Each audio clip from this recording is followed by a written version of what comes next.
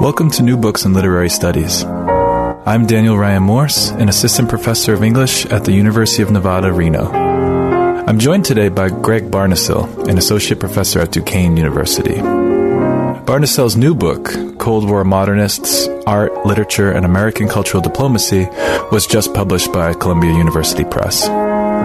Cold War Modernists examines how modernism was defanged, repackaged, and resold during the Cold War.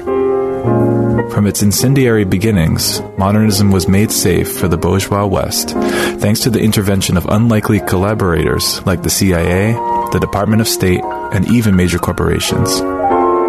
Barnhisel's extensive archival research unearths the thinking that went into the repurposing of modernism to support American Cold War ideology.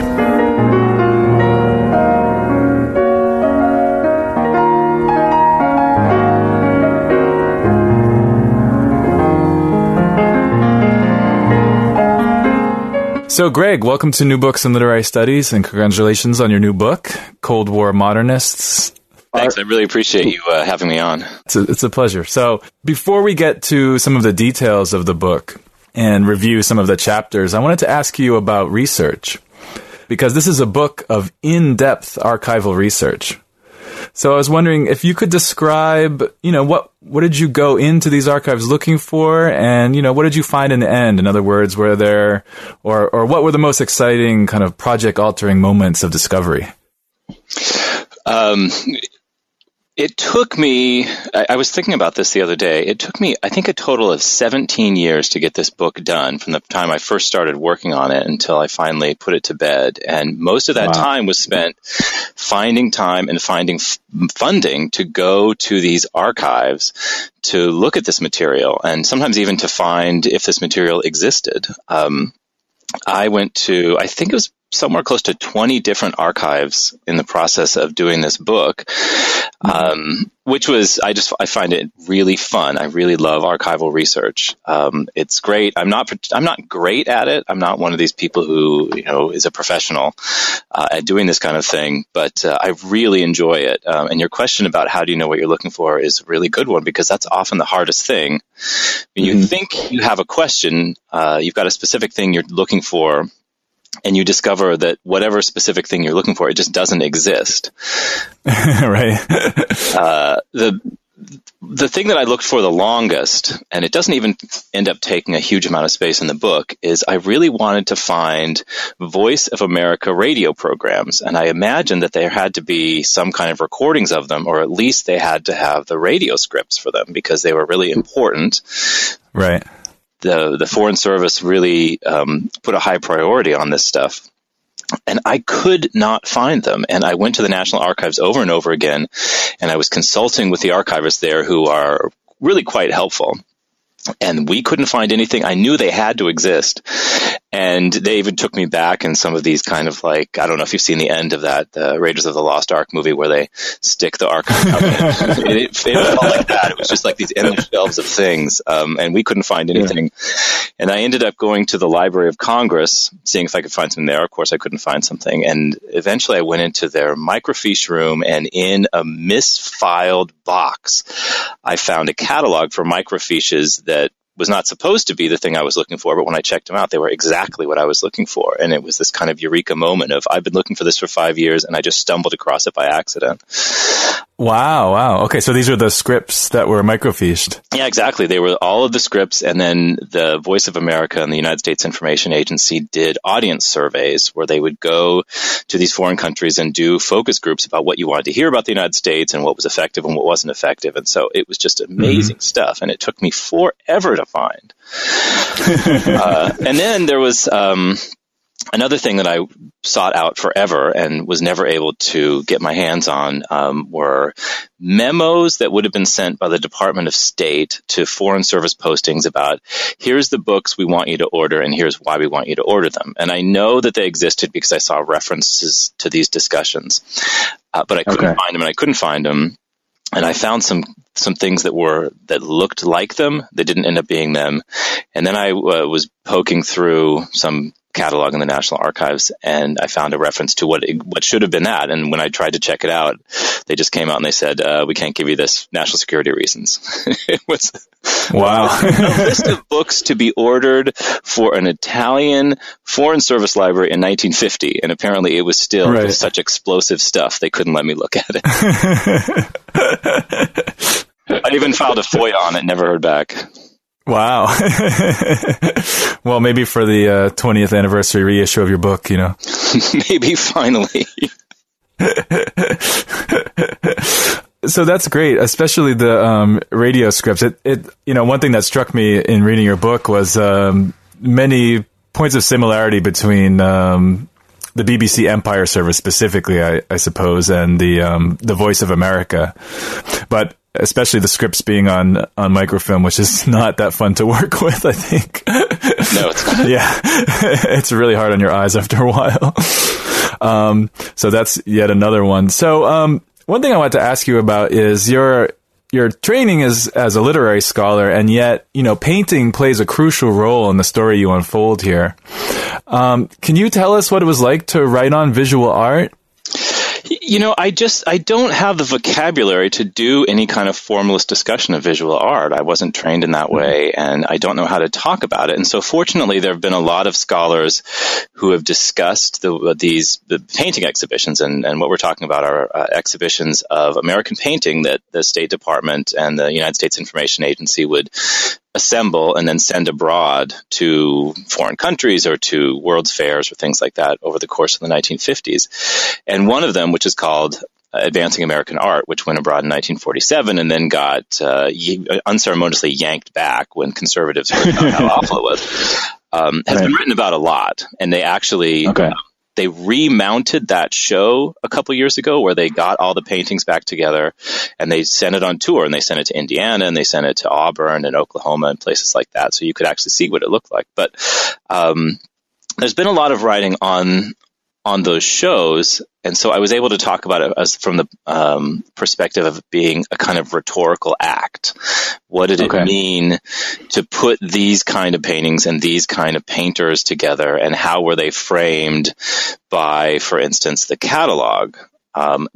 But you're absolutely right. I can't really get into talking about what makes an Arthur Dove painting so successful. I don't know how to talk about that. And so I tried to stay away from that because I didn't want to overreach what I can actually accomplish. The only two paintings I really discuss in any length whatsoever are this great painting by Jack Levine that was pretty controversial when they stuck it in the 1959 Moscow exposition, which was where the kitchen debate happened, and it was this painting of these three kind of fat, obnoxious generals. And it was an anti-war painting, and somebody brought it to Eisenhower's attention, and Eisenhower said, well, I don't love it, but we'll send it abroad. And then the only other one I discuss is Yasuo Kuniyoshi's Circus Girl Resting, which was the painting that caused President Truman to say, I don't know much about art, but if that's art, I'm a Hottentot, which is both offensive and racist.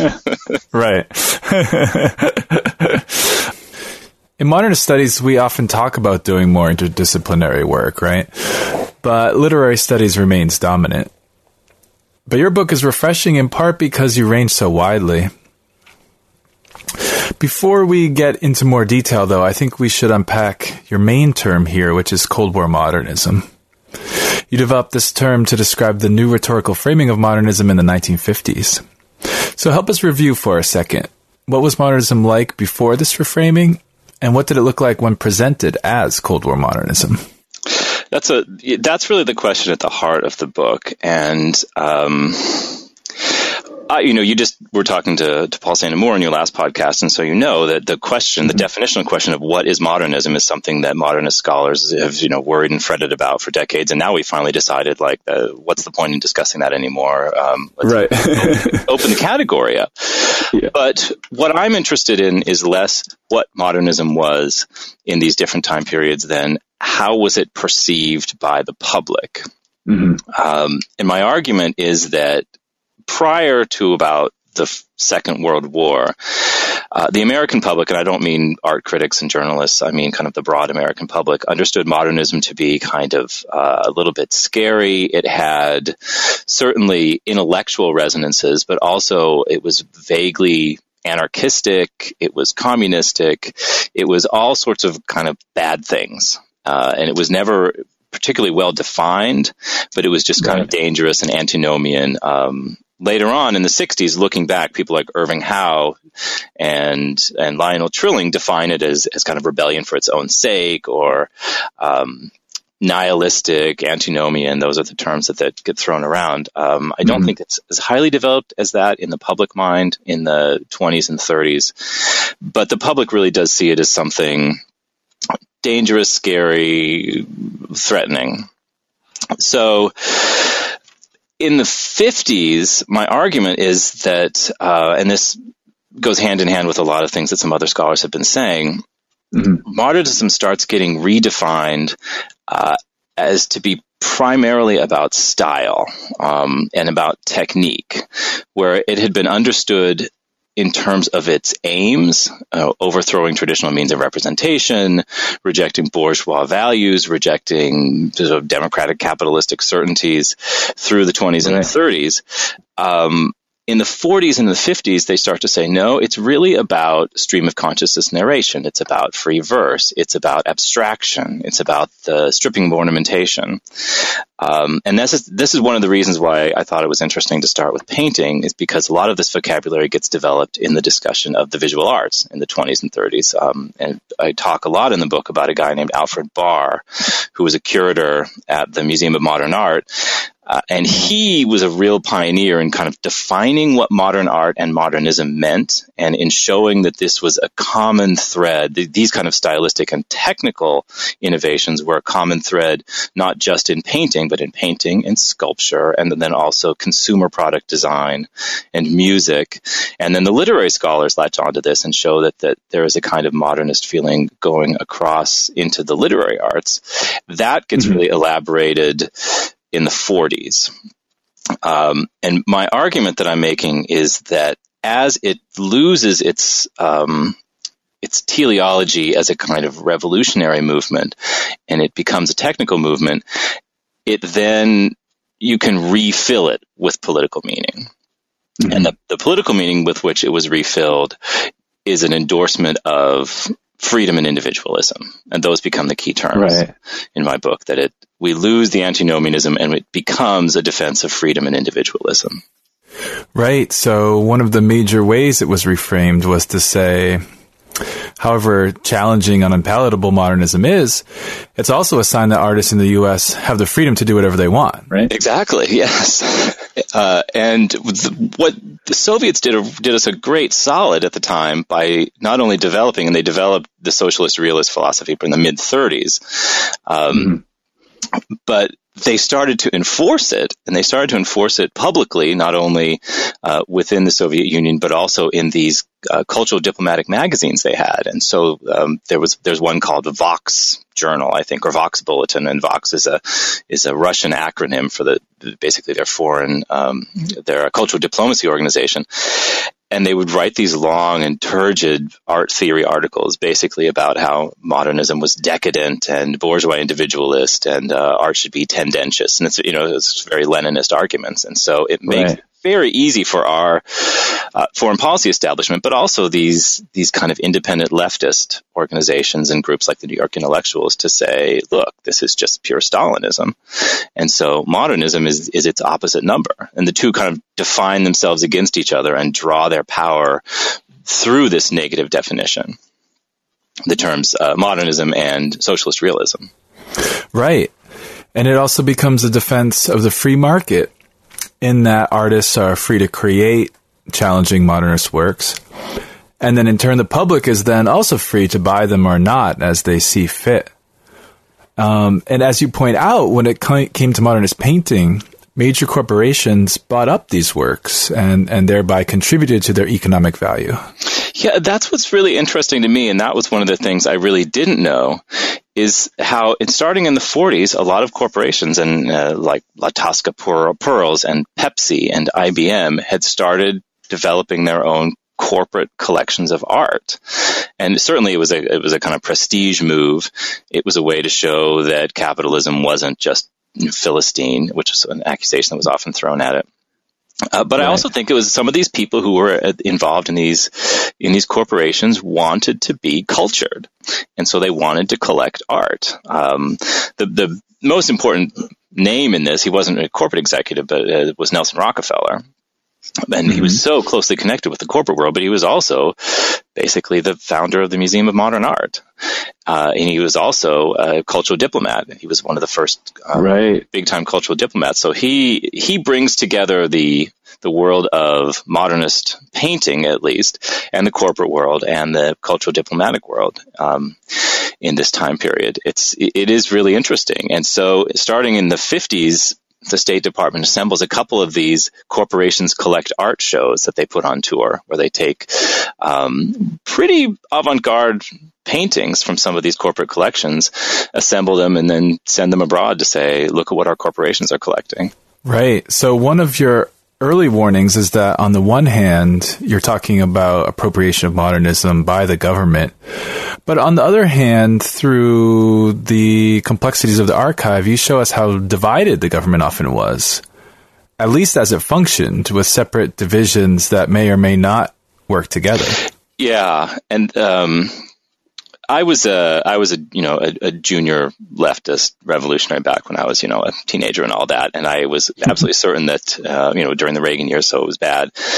And I was absolutely certain that this kind of entity called the government was a unitary force that was working, all of its branches were working in concert with each other. And if there's one thing this research project has taught me, is that the United States government is so unbelievably vast, and its parts are often working at cross purposes with each other, or even if they're not working at cross purposes with each other, the right hand and the left hand have no idea what each other are doing.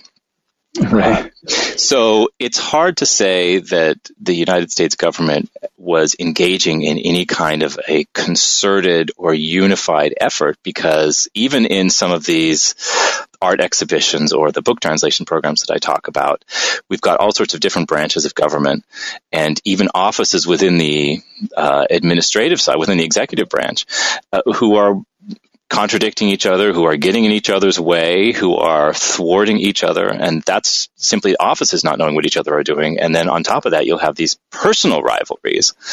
So during the painting thing in the 1947 exhibition of the Advancing American Art, you had people people in Congress who just hated Truman personally, who would go after this thing as a way to embarrass Truman or as a way to embarrass Secretary of State Marshall or Secretary of State Atchison, because they just hated the guys. And so we sometimes see that kind of thing. The story that I have told sometimes about archival research is I got my first real experience of the romantic sublime, of the kind of like massiveness of something, when I got my introduction to going to the National Archives. And the first time you go in there, an archivist will take you into this room, and it's a room, a good sized room. It's like the size of a classroom, and it has floor to ceiling shelves all the way around on all four walls. And on all of these shelves are a bunch of 3-ring binders. So hundreds and hundreds and hundreds of 3-ring binders, probably over 1,000 of them. And I asked the guy, so is this a kind of catalog of catalogs of the National Archives? Well, if I look in these binders, can I find everything? He says, this is just the catalog of documents for three of the executive branch administrations. This is agriculture and I forget what, the commerce and treasury, just for the second Roosevelt administration. Wow. It was just, I cannot imagine the amount of paper and information in that. So the idea that they could keep all of this stuff straight and have everybody be marching in the same direction, this research project showed me that even if they'd wanted to, they couldn't have done it. Let's dig down into some of the chapters here to see how some of these bigger things play out on a more specific level. One of the most intriguing stories is of a little magazine called Encounter. This was the publication of the Congress for Cultural Freedom, and Stephen Spender was hired as one of the editors. He's known as a figure connected to, T.S. Eliot, E.M. Forster, Virginia Woolf, and other modernist luminaries. And then there was also an American editor, Irving Kristol, right? So how did Encounter try to recruit European intellectuals to the side of the U.S.? Encounter's a really interesting example of how this cultural diplomacy program was shared between governmental agencies and private agencies, and sometimes they didn't want to work together.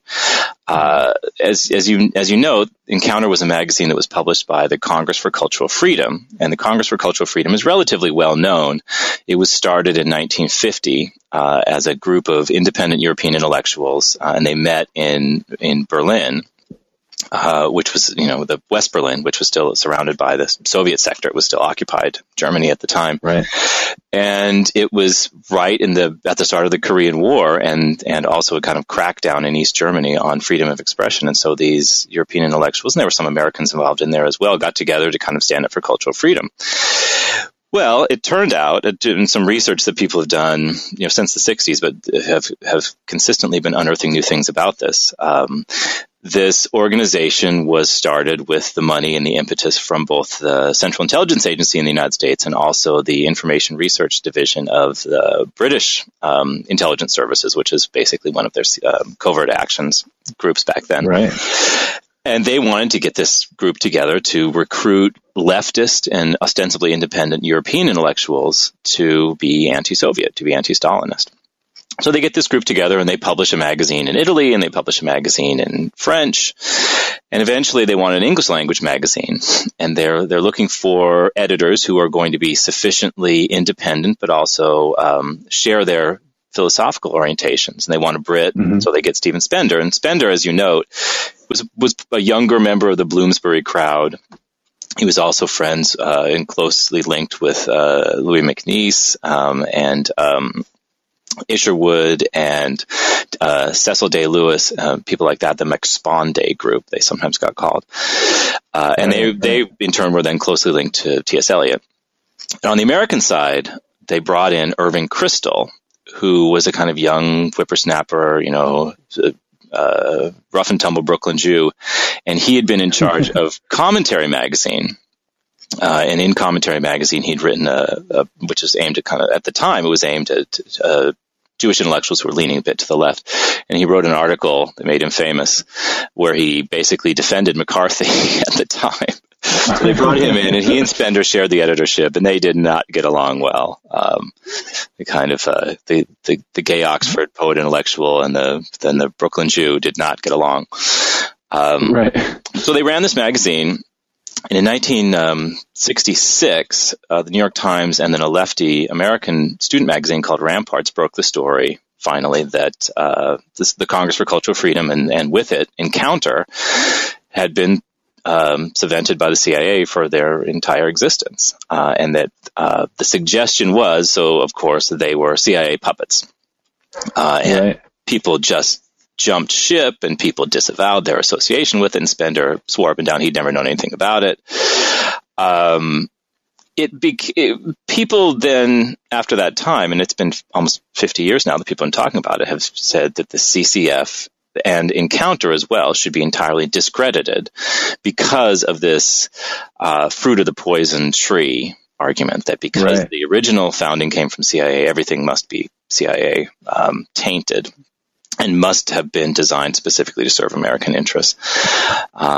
What I've come up with in my research, and a couple other people, including a guy named Jason Harding at Durham in England, who's just finishing a book on Encounter, is that, the CIA tried, but if you actually read the magazine, there's very little in there that works with CIA desires at the time. What Spender and Kristol managed to do is make a pretty damn good cultural magazine.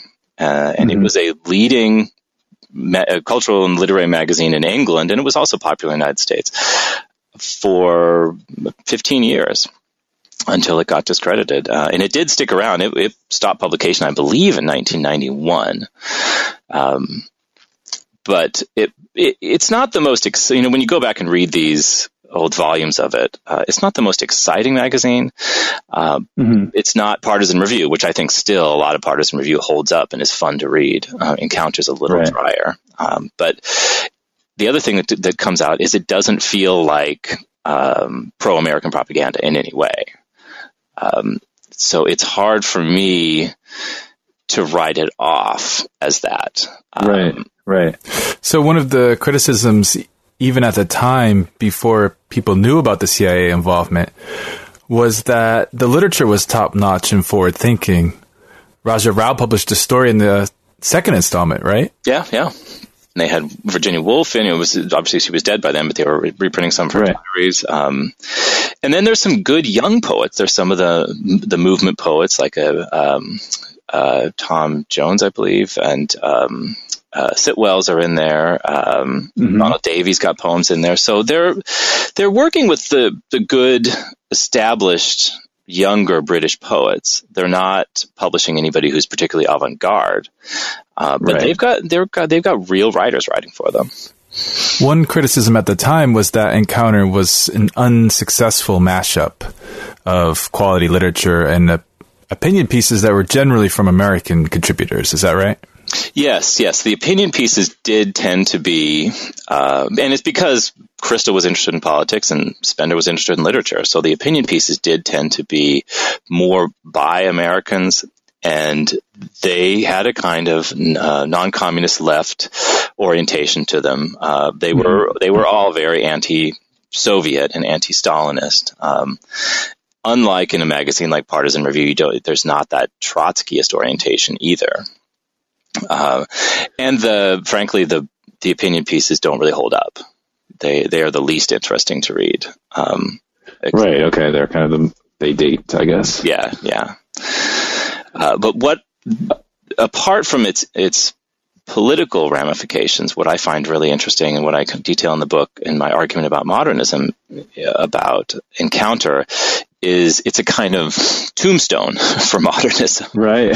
Where Spender and his fellow British intellectuals use the magazine, especially in the book review sections, to kind of mourn how fallen the 50s are and to really memorialize and exalt Eliot and Joyce and Woolf and the generation of 1920 as basically the high watermark of British literature and of world literature. And so the argument that I'm making in the chapter is this is where this idea of modernism as purely technique gets elaborated. And where this canon of high modernism that's created by the people who were the young acolytes of the high modernists, people like Spender, this is where that canon gets erected. It's one of the places where this canon gets erected. Right. On the one hand, it's looking back and wishing that things were still as innovative and interesting. But it's also simultaneously bolstering the Cold War ideology of the West by insisting on the artist or writer as a solitary genius, right? Exactly. And there's a lot of opinion pieces, art critical pieces, sneering at establishment writers, sneering at writers whose primary intention is to make a political argument with their writing. Socialist realism gets sneered at a lot. And even Western writings, such as John Osborne and Look Back in Anger, that seems to have this modernist feel of, the earlier image of modernism as an antinomianism. When you get contemporary literature that has that, like the angry young men literature, they want to put that down because it's not doing the formal things that they want to praise about modernism. Right. Okay. So one of the amazing things you uncover is the State Department's handling of William Faulkner. And you have some funny stories of Faulkner abroad, if you will. So can you tell us about, what he was doing and how that worked? Yeah, and I'm not the first one who's looked at this. There's a scholar at Indiana named Deborah Cohen who's done a lot with this, but it is really fun to look at some of these documents.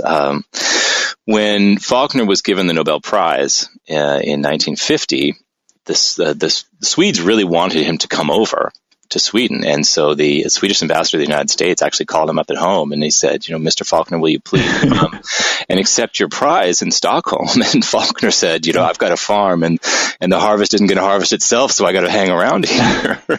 But of course, he wasn't tree harvesting, but I think he wanted to go on a hunting trip, frankly. But eventually, with some intervention both from the Department of State and especially from a woman, a really interesting woman who has been a little bit lost to history but should be remembered better. Her name is Muna Lee. And she was a Mississippi woman, and she was one of the cultural diplomats in the Department of State. She was also a poet, and she was married to Luis Munoz Marin, who was the first governor of Puerto Rico. She just was doing all these interesting things. She called Faulkner up, and she bonded with him over how their great-grandpappies had served in the Confederate Army together or something like that, and was able to convince him to go to Stockholm and accept the prize, and most importantly, to make that famous speech. His Nobel Prize address about man will not only endure, he will prevail. That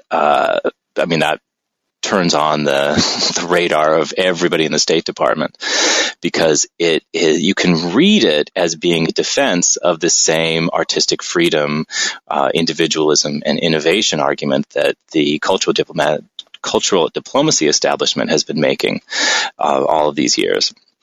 So he goes and gets his Nobel Prize, and he comes back, and then he gets kind of enthused about this. And for the next few years, he becomes a really willing and eager participant in this cultural diplomacy thing. And they send him to a conference in Brazil.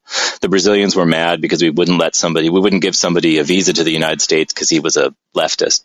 I forget who it was. And so they say, well, we really want Faulkner to come to this writers' conference, and the State Department's able to persuade him to go to that, even though Robert Frost is coming as well. He doesn't like Robert Frost, and he grumbles about that. They send him to a seminar in Nagano, Japan, where he's just a huge hit, and then they start sending him all over the globe, and in the end, he does 7 or 8 trips, and he becomes a really good cultural ambassador for the United States, and that he gets up and people just love him and respect him, and I'm sure you know that he's in the 50s, certainly, he's more influential abroad than he is at home. Right. Latin American writers in particular just see him as the greatest American writer. And so to have him there is just huge. And so he's a really successful ambassador. The problem is, and you may have heard this, he was a terrible drunk. And so he was just a handful to deal with when he would show up, because they never knew what state he was going to be in. And he would get sloppy drunk, and he would be obnoxious at a reception. And I think in Japan, his first day in Japan, he'd gotten sloshed on the plane over there. And so he was so obnoxious to the American ambassador to Japan that the ambassador said, get him on a plane and send him home now. They hit him, he sobered up, and he ended up doing really well. But and the thing that, speaking about documents that you're always looking for and can never find, a document that both Deborah Cohen and I have been looking for and never been able to actually find is there was a State Department staffer named Leon Picon, and he was in charge of Faulkner when Faulkner was in Japan, and he came up with strategies of how exactly you handle him so that he's happy and everybody else is happy. And apparently he wrote up a little brochure for places about exactly what to do, how much booze you give him, where you have to babysit him, what you do, and circulated it to State Department posts. And so both Professor Cohen and I have seen a lot of references to it and paraphrases of Picon's guidelines, but we've never actually been able to find the damn thing. But yeah, he was both really successful when he would visit there, and the postmortems that the State Department would write up about what was the press coverage like and what did people say in the reception were just glowing, and they loved the fact they brought him over there. But he was always a big problem for his hosts because, he was, sadly enough, he was just a terrible self-destructive alcoholic.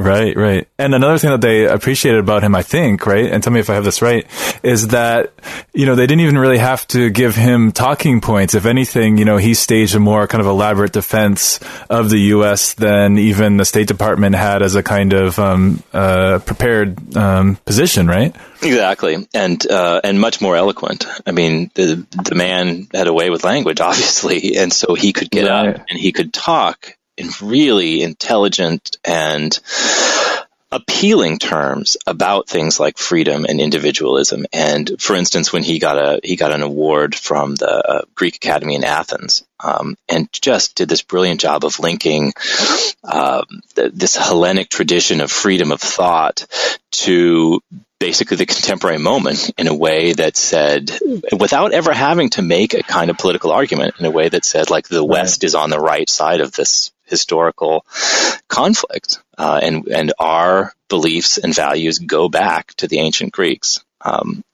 He was fantastic at that. And the other thing that a lot of the State Department posts were initially leery about, and then he showed himself to be good at, was the one thing that the Soviets had as a powerful argument against us was racism and prejudice and segregation. And when you bring a guy over who's from Mississippi, of all places, you're opening yourself up to a lot of attacks. And Faulkner was able both to, I'm not saying defend his home territory, but to distance himself from that aspect of it while still maintaining the dignity of the South in a really interesting way, to the degree that a lot of the Soviet, and it wouldn't just be Soviet charges, but also kind of local communist parties and places he would go. The arguments were, if not voided of their power, they were certainly blunted. Right, nice. So in another chapter, you talk about these reading rooms, I guess, that were set up through the State Department or through some kind of government subsidiary, right? It was through the State Department, and we still have these. If you've ever been abroad, a lot of your listeners may have been abroad, and there's United States libraries and reading rooms in a lot of major cities in foreign countries, and we started putting those up in the 1940s, and the first one was in Mexico City. And again, that was the agency that the Nelson Rockefeller was running, and the effort here was to, put the best face of America forward for Latin Americans who at the time were being romanced by the Germans. But in the 50s, we started aggressively opening these reading rooms and libraries in Europe and in Asia as a way to get American books over there, and American magazines. Magazines were especially popular, and people who lived in those cities could come and they could read these books and they could look at our magazines. And it was a kind of friendly, I wouldn't say person to person because it was books to person, but it was a way for us to get a curated, to use an anachronistic word, a curated view of America to foreign populations in a way that felt like it wasn't coming from official government mouthpieces. And the challenge for the people who were running these was to strike a balance between a real free and fair and whole picture of the United States, and so including books about the United States that might criticize some of our more unsavory aspects, and especially including the racial situation. But that would also, in the aggregate, forward the argument that we wanted to make, which is that we're a free society, we're a society where the individual is valued above all else, and we're a society that, while we have problems, we have internal mechanisms that ensure that those problems will be eventually solved. It's a melioristic argument. It's not a kind of there was nothing wrong, we're a perfect nation. It was very happy to admit that we have some flaws, but these books that we have in our libraries will show you that our society is strong enough to admit these flaws to ourselves, and we have mechanisms to solve those problems. Great. And this worked in tandem with subsidies for translations, which worked not just through the reading rooms, but through partnerships with foreign publishers. This way, American books were published by a local press, but the translation and even publishing costs were paid for by the U.S. Do I have that right? Exactly, yeah. Sometimes we had books that we really wanted to get over there for whatever reason, and we would tell a foreign publisher, we would like to get this. An example I have that one of these ex-Foreign Service agents gave me is just a basic anthology of American literature. And they wanted, this was in Belgrade, and they wanted Serbo-Croatian readers to have this. And so he went to this publisher and he says, we'll pay the translation costs, we'll pay your production costs, we just want you to publish this book, we want you to publish it under your name, we don't want any evidence that this is an American product, and we just want you to get it out to your Yugoslav public. And it was a way for us to get these books out and make them look like they weren't coming from the United States government and get them in the hands of foreign readers. At the same time, we had a kind of market-based initiative through which American publishers could say, hey, I want to publish this book in Poland, and I'm going to just export it there. We had a wide variety of these programs to get books into the hands of foreign readers because the executive branch were absolutely convinced that the most effective way to persuade foreign populations was through books. Like, it was more effective than the other major medium would have been the radio, but they were convinced that it was more powerful, it reached a more influential audience, and it was more long-lasting to do it through books. Great. Well, since you mentioned radio, I'm curious to have you talk a little bit about the Voice of America. So, how do you see radio, especially the Voice of America, contributing to Cold War modernism in a way that's different than maybe the print publications or the art exhibitions? Yeah, so the radio, the Voice of America is your comparison of it with the BBC's Empire Service is absolutely spot on. It was in foreign languages, so it would be in Spanish or Polish or whatever, and it would have programming that was geared at that local audience, but it was often about these topics that we wanted to get out there. And so the vast majority of Voice of America programming was not about the arts. It was about current events. It was about news and politics and even sports and things like that. But on the occasions when they would cover art, they echoed to some degree the Cold War modernist argument that this kind of experimental art is proof positive of the superiority of a society based on freedom and individualism and experimentation. But because it was aimed at a much more general audience, many of whom were not interested in experimental art at all, not the intellectuals and artists, they didn't touch on experimental modernist art to anywhere near the degree that the art program did or the magazines did or all that. At the same time, they did talk about it. And so they, when Faulkner would come to town, they would have little programs about, here's why Faulkner is important. They had one program that they circulated. It was a recording of a discussion between Irving Howe and Ralph Ellison, talking about why the Faulkner story, The Bear, is so great. And at the same time talking about why Faulkner's not actually a racist. So, but they would also cover, through the Voice of America, they would cover modernist-ish works that had a lot of popular appeal. So things like Porgy and Bess, the Gershwin opera, was very popular. It toured Eastern Europe and even went to the Soviet Union. And it was a very popular show for people to come to. And so they would cover that. And they would also talk about why it was a work of experimental art, and they would detail that. And so it wasn't, it's not Jackson Pollock, it's not William Faulkner, but it is also an example of free experimentation, of using folk forms and high cultural forms in experimental ways. And one of the only times that they used kind of actual experimental writers was a program where they would approach well-known writers, and among them were Faulkner and William Carlos Williams and Wallace Stevens and Marianne Moore, and they would ask them just to talk about their hometowns as a way to, so they could connect with, because everybody likes talking about their hometowns. I don't care where you're from. Everybody likes to talk about your hometown. and so they would have William Carlos Williams talking about the pleasures of Rutherford, New Jersey, or Marianne Moore talking about Brooklyn as a small town, or Wallace Stevens talking about Hartford. And they weren't talking about their art, and they weren't talking about the experimental nature of modernism or modernist poetry or anything. But again, it was a way of smoothing out these people, of voiding the kind of any revolutionary content from modernism. Right. But while also trying to borrow some of their cultural capital, if you will.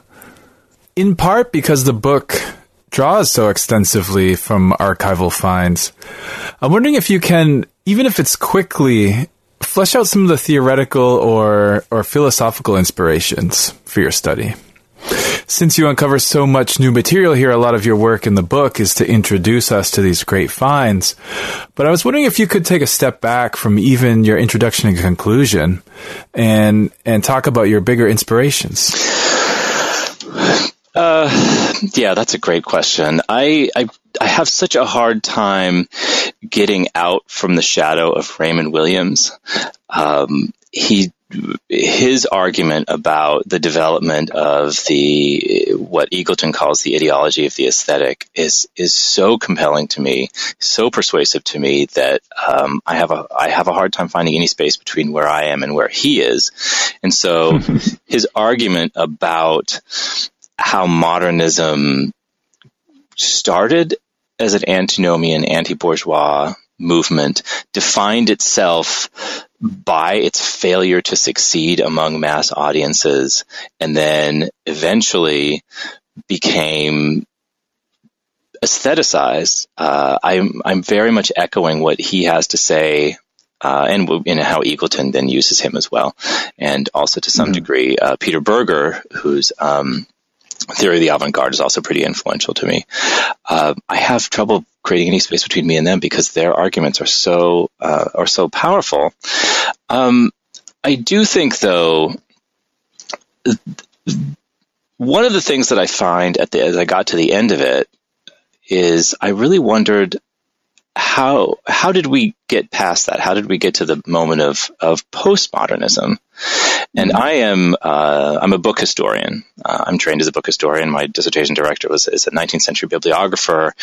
And so I'm very much an empiricist, a kind of material culture person. And so in the conclusion of my book, I'm making the argument, and again, I may be totally full of it right here, but there's something about modernism to me that is fundamentally textual, that is fundamentally print. And when Cold War modernism has its heyday, it gets redefined, it becomes basically a style for consumer products, right. And then it fades, and it's replaced by postmodernism. And I'm really thinking that, and this is probably an overly simplistic argument, but I'm really thinking that there's something about the move from a culture of text and a culture of print to a culture of image and electronic reproduction and filmic reproduction and motion, that we get into in postmodernism, and we get into in Warhol and in Sontag's writings. And that's a kind of the theoretical argument that I'd like to explore a lot more, because the more I was looking at modernism and the more I think about modernism, even when we think about it in film, it feels like a text-based epistemology.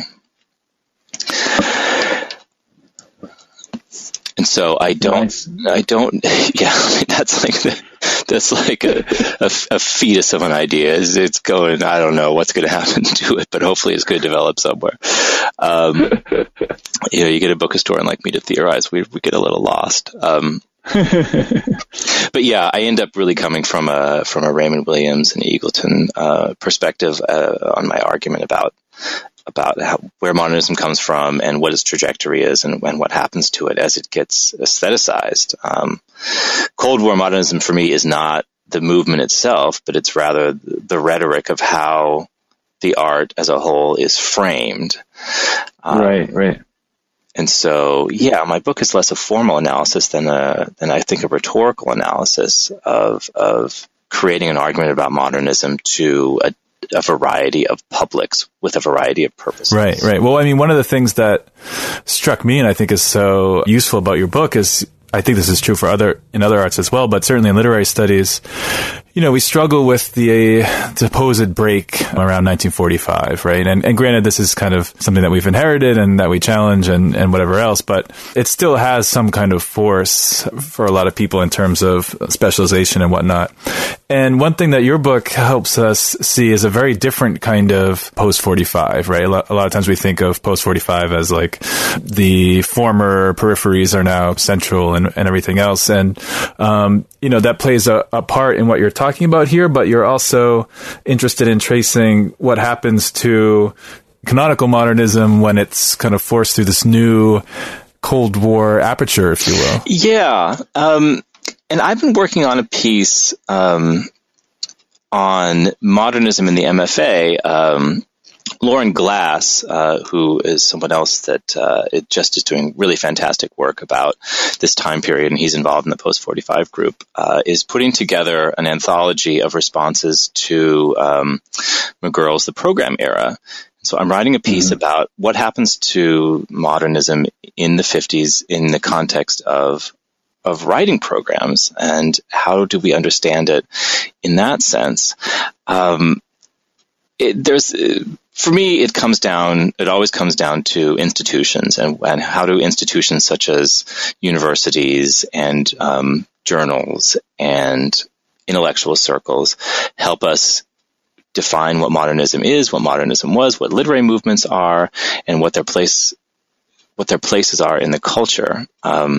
And so that's one of the things that I've tried to do in this book is look at how a bunch of different institutions were working together in parallel, sometimes not quite in parallel, to achieve these ends. I don't know if that answered your question, Dan. Yeah, no, it was kind of a refreshing kind of new way to look at this, to look at this period. I mean, even people who don't work that much in kind of post-45 material, I mean, of course, one's always thinking, what happened to this stuff? Even if you focus in the early 20th century, you have to kind of create your own narratives of how it relates to our contemporary moment, right? And the Cold War really impacted it in a lot of ways that you tease out and really, help give us a more kind of robust understanding, I guess, because of your thorough archival research, That is so kind of you to say.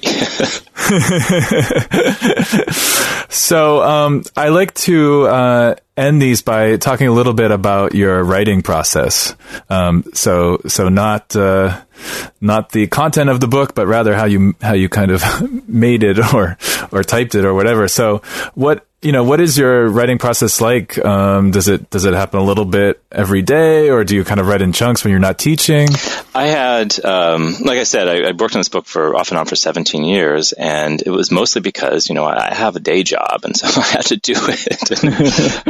At Duquesne, I was running the first year writing program for about 10 years, and so that takes a lot of time. So mostly it would be done in fits and spurts, and in summers, I would get like a chapter idea, and then I would say I need to visit, archive A, B, and C, and I would apply for a couple grants, and I would be able to go do that, and then I would write that up. But I ended up getting the greatest gift. Well, I have kids, so it's the second greatest gift in the world.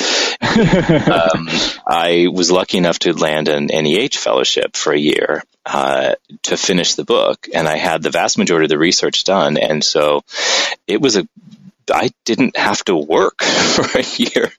So I would take my kids to school, and I would come home, and I would write all morning. Wow, nice. It enabled me to get the book done, but since, I don't know how the hell I got that or stumbled into that or just got incredibly lucky.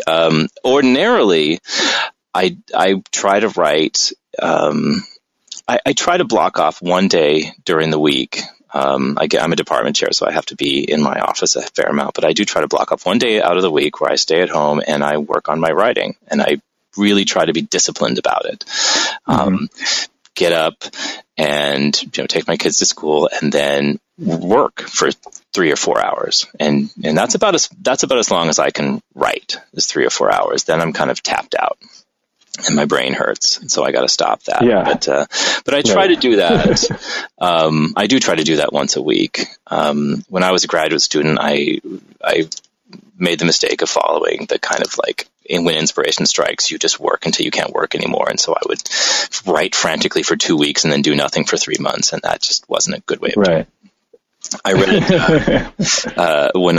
a few years ago, I read the saddest book in the world, which is The Diaries of John Cheever.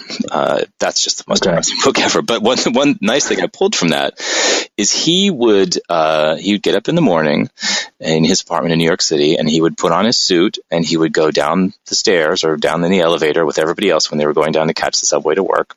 And instead of leaving his building and going out and catching the subway, he had rented basically a superintendent's closet, and he had an office there. And he would go in his suit and tie, and he would write for 4 hours. He would come up for lunch, and he would come back and write, and then he would go back in his apartment with his family, and at 5 o'clock, and he just treated it like a job, and he dressed up like a job. And I can't do that, but I think that there's something to be said for that as a means of producing. So I asked you earlier about your philosophical or theoretical inspirations, but do you have a favorite academic writer? What sticks out to you as great academic writing, and why? Wow. I mean, I have writers that I just enjoy reading for their prose. And I have writers who I really admire for their insights. And I'm just going to name a few in modernist studies off the top of my head who I really like. I think Paul Saint-Amour, I love his writing. I really like Robert Spoo, who wrote a great book on copyright a few years back that was just wonderful. Right, and they've both done really good work with advising people about how to deal with copyright as scholars. So it's very, very practical recommendations that they've made, which you can find through quick Google search. But yeah, they're both amazing scholars, but also one thing that is so great about them is their kind of willingness to help other scholars in a very practical sense.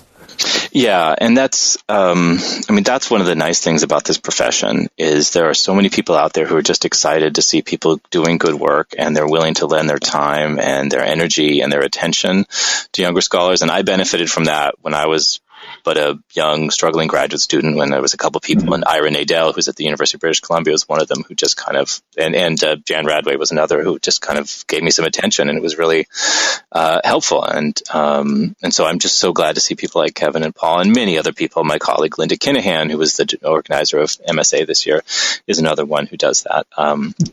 That makes me really happy. But to return to your question, I'm just going to mention the book that I'm reading right now that I'm so excited to start and I'm really enjoying is, and I think his name is Kynaston, Kynaston, but it's this series, Austerity Britain, Family Britain, and Modernity Britain. And it's a cultural history of Britain from 1945 until the election of Thatcher.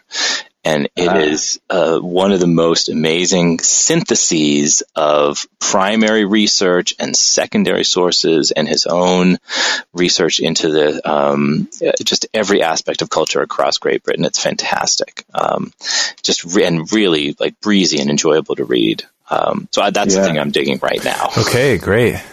Well, Greg, congratulations again on the book.